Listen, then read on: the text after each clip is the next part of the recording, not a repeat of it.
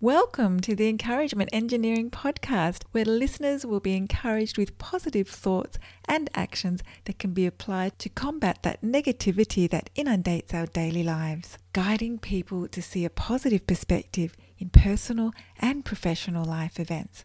Now, here is your host, Bob Brum, the Encouragement Engineer. Brum here, Thames Encouragement Engineer, offering you another encouraging quote from Winston Churchill. Continuous effort, not strength or intelligence, is the key to unlocking our potential.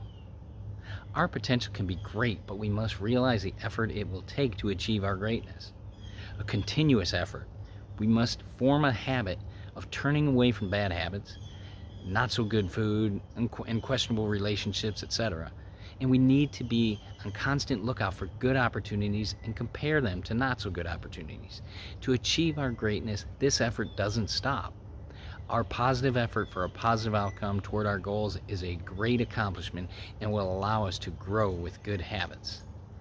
If you or a group you are part of would like some help to see the value of your continuous effort toward your achievement, I would love to help, and I encourage you to contact us at bobbrumspeaks.com to see how we can help you. And I hope you have a great day.